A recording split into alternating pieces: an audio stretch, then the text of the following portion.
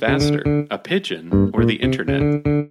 What's flowing through the streets of Portugal this week? Do you want your trash to smell good? Can you learn CPR from watching Stranger Things? Get the answers to these questions and more on this episode of Knick Knack News, a news podcast featuring exciting tech breakthroughs, scientific discoveries, and fun, uplifting news stories without the political drama. I'm Alex. And I'm Anthony. And my first story this week is internet news.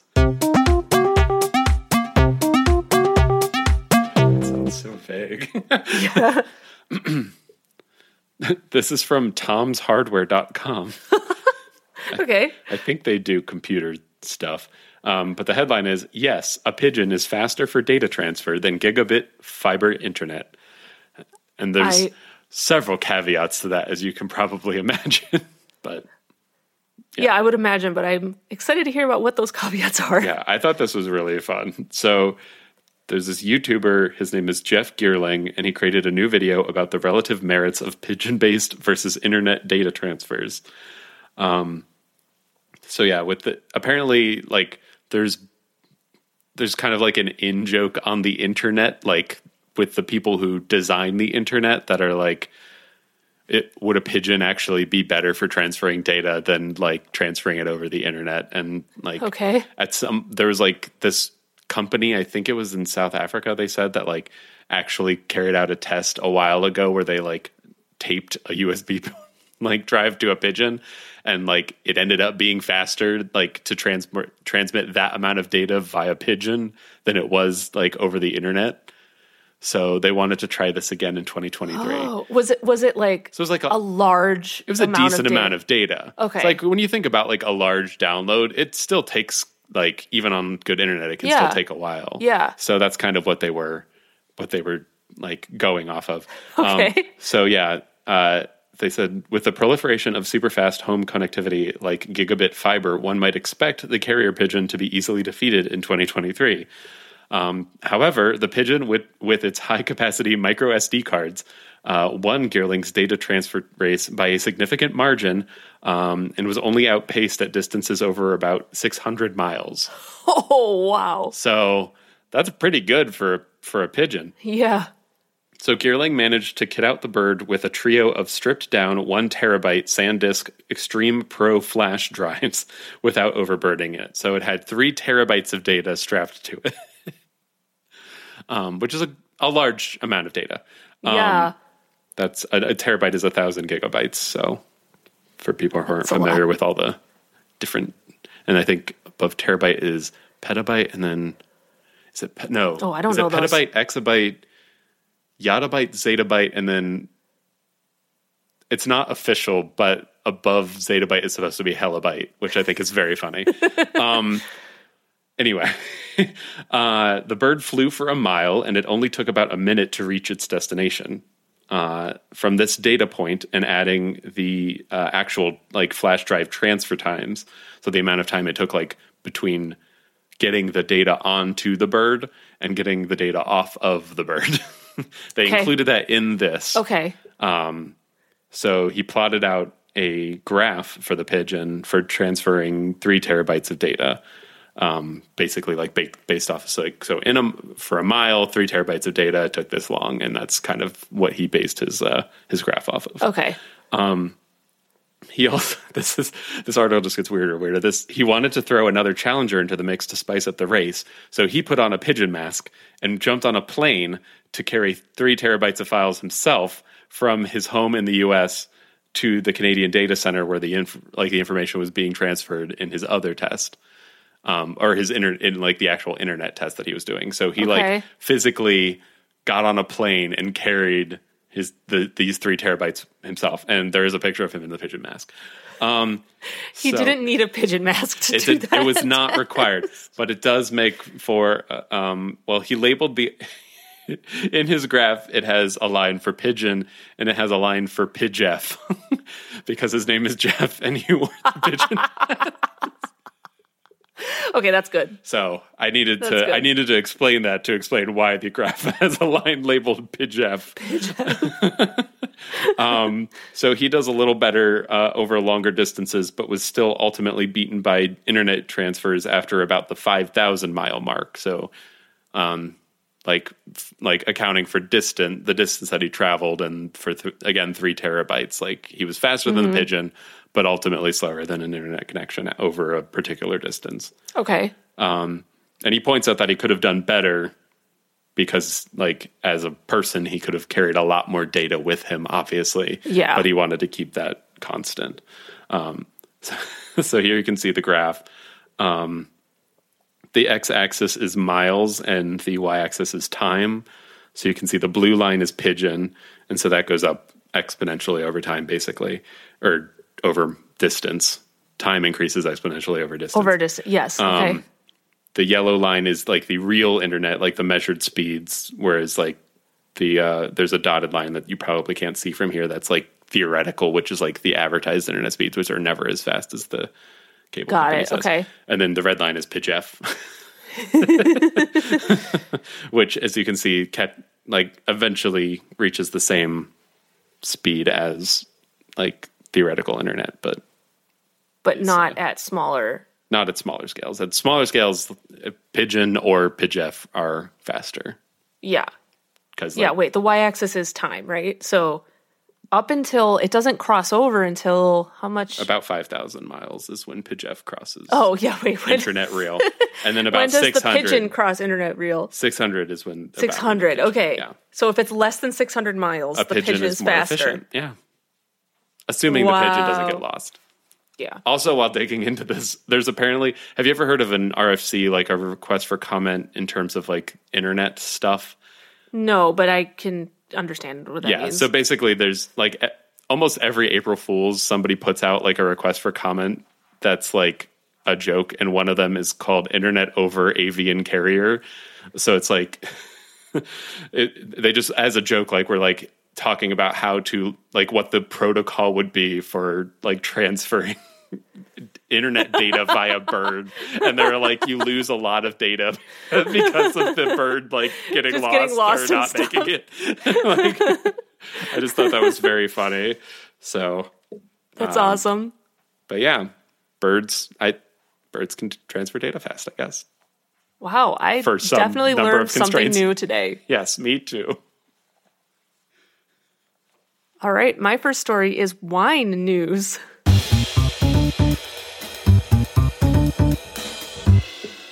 This is from NBCnews.com, and the headline is, "A river of surplus wine roared through the streets of a small town in Portugal." I heard about this. It sounds terrifying or amazing. I'm not sure which. It's like both at the same time. I also heard that nobody got hurt, right? Yeah, nobody got hurt. So no, there were no it's fine. Like injuries or anything like that. Yeah. I think it was just unexpected. I would hope so. So a distillery has apologized to neighbors this week after a river of surplus wine rushed down a narrow, hilly street in a small town in Portugal. The alcoholic flash flood was captured on video and appeared as a torrent of red wine. No injuries were reported, but the wine may have entered at least one home's basement, according to a Portuguese news platform. Oh, so that's not good. Yeah, that's rough. But at least it's wine and not anything else. Anything else? Yeah, I guess. Wine or water? Water, water would rather have in your basement. For sure, but yeah. The list of things I want to flood my basement is pretty short. Pretty short. I want to flood my basement in ice cream. That'd be fun. Ooh. Not a fun cleanup, though. Yeah, yeah. And also, you probably couldn't eat it all in time. Yeah, actually, it would just melt, and then it's like dairy. It's dairy in your basement. Yeah. I didn't think this through, did I? It's okay. That's why we have these discussions. That's why we do this podcast. Yeah, just to avoid flooding our basement with ice cream. So, according to an official statement, the wine release happened after 2 large storage tanks burst. Oh. The cause of that, though, is still under investigation. So I don't know exactly what caused them to burst. The distillery apologized and said it would handle cleanup, repair, and damage.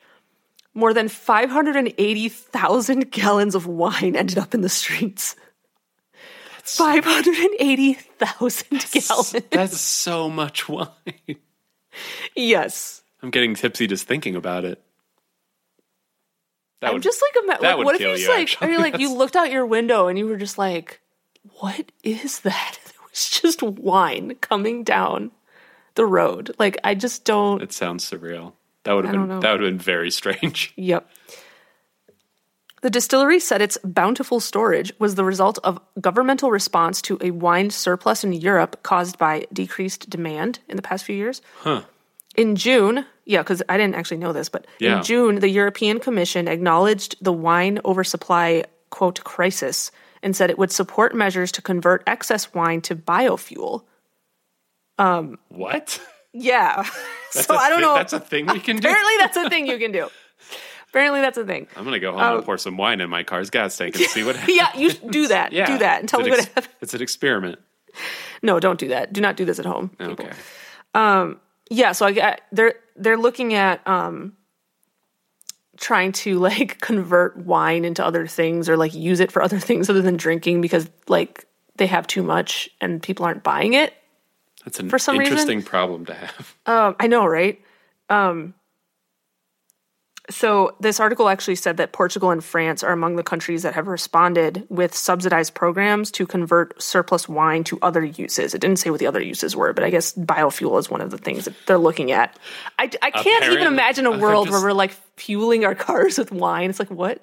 Well, it's surely not the most efficient way to get energy. So this distillery said that its storage facility was part of like the government's efforts. So that's why they had like these huge wine surplus barrels there, I guess, or whatever. They were tanks or something that I still don't know why they burst, but yeah, that's why they had this like huge. The wine just wanted to be free. There. The wine wanted to get out. So I have a picture of the street with the wine in it, but you can't really like. I don't know. I don't have a video right now, but it's hard. It's really hard to see.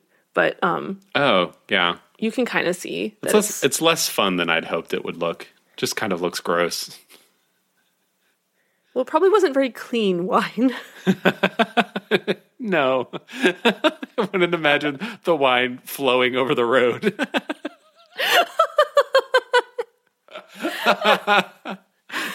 Oh my goodness. My next story is trash news.